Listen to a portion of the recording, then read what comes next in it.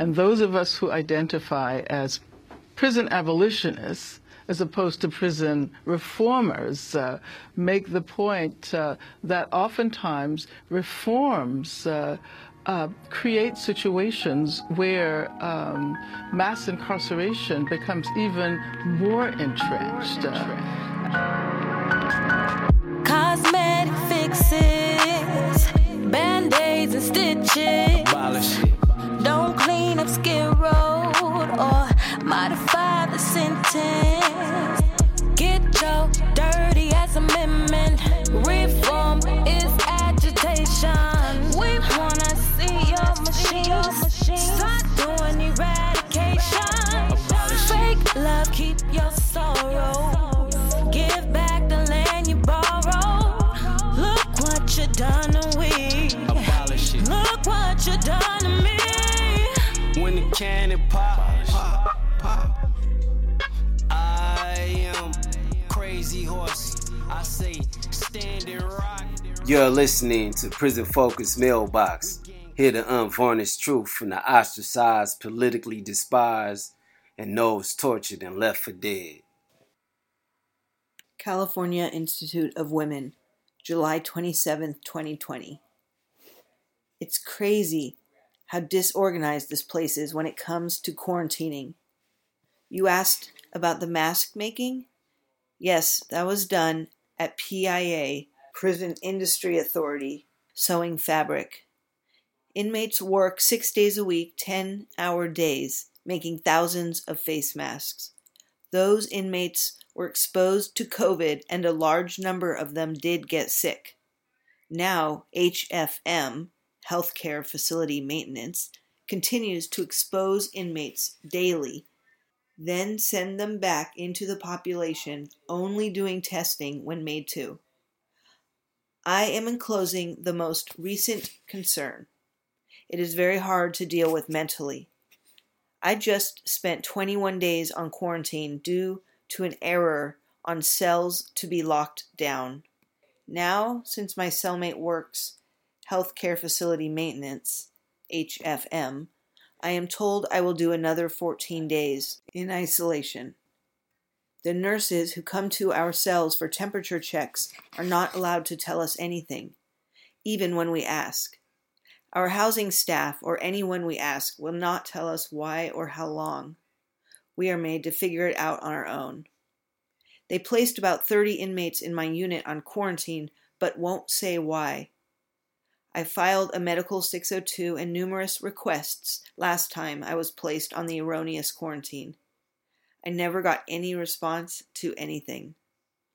All COVID issues are secretive at CIW. I know that 2 people tested positive in my unit in the past few weeks. One was a warehouse worker whose boss got her sick, then her cellmate. Both were moved to isolation. Our unit porters got sick from an officer on evening shift. They were moved to isolation and are back. We had one HFM worker in here test positive. She went to isolation and got out. As of right now, there are no positives in our unit because they were all moved to isolation. But as of yesterday, 30 are in quarantine, just in my unit. There are also 3 units totally quarantined. The only reason I do feel safe is that I follow the guidelines, as do the officers in my unit. It is medical that makes me feel not safe. Medical is inconsistent and secretive. We should know if inmates around us have tested positive, not just lock us in. It's very depressing to be locked in our cells for weeks on end and not know exactly why. No one will talk to the quarantined inmates. Even mental health avoids those units. I have an important question. Do you know of any current plans or protocols in the new granting and denying of commutation petitions? I have never gotten any response since my interview in January 2018. I've worked so hard the last 17 years. Thank you for your time and assistance. Sincerely, Rose.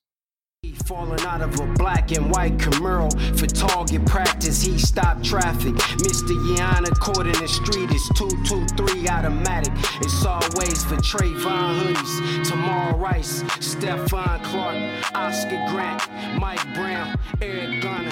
We got black abolitionists on every corner. Delete, yeah. California Prison Focus is a small community-based organization that works with and on behalf of California prisoners before, during, and after COVID-19.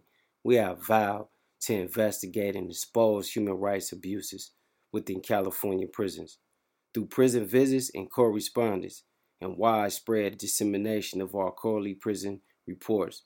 Under the guise of the Prison Human Rights Movement Blueprint, we are asking both the inside and outside archivists to get involved with the agreement to come home, which you can learn more about on our website, prisons.org. Our primary resources rely entirely upon donations and subscriptions of our Prison Focus newspaper, which is published every 3 to 4 months. This includes our new zine, Uncaged Slave, 24 hours ago. We welcome you to get involved with our various platforms. Why? Because together, as one voice, we say, liberate our caged brothers and sisters. Freeing one is freeing community to end all hostilities. Prison Focus, a training school enriched by a collective curriculum. So remember, in these times, when the times are hard, we depend on the community. Go to prisons.org and donate now, today. Thank you.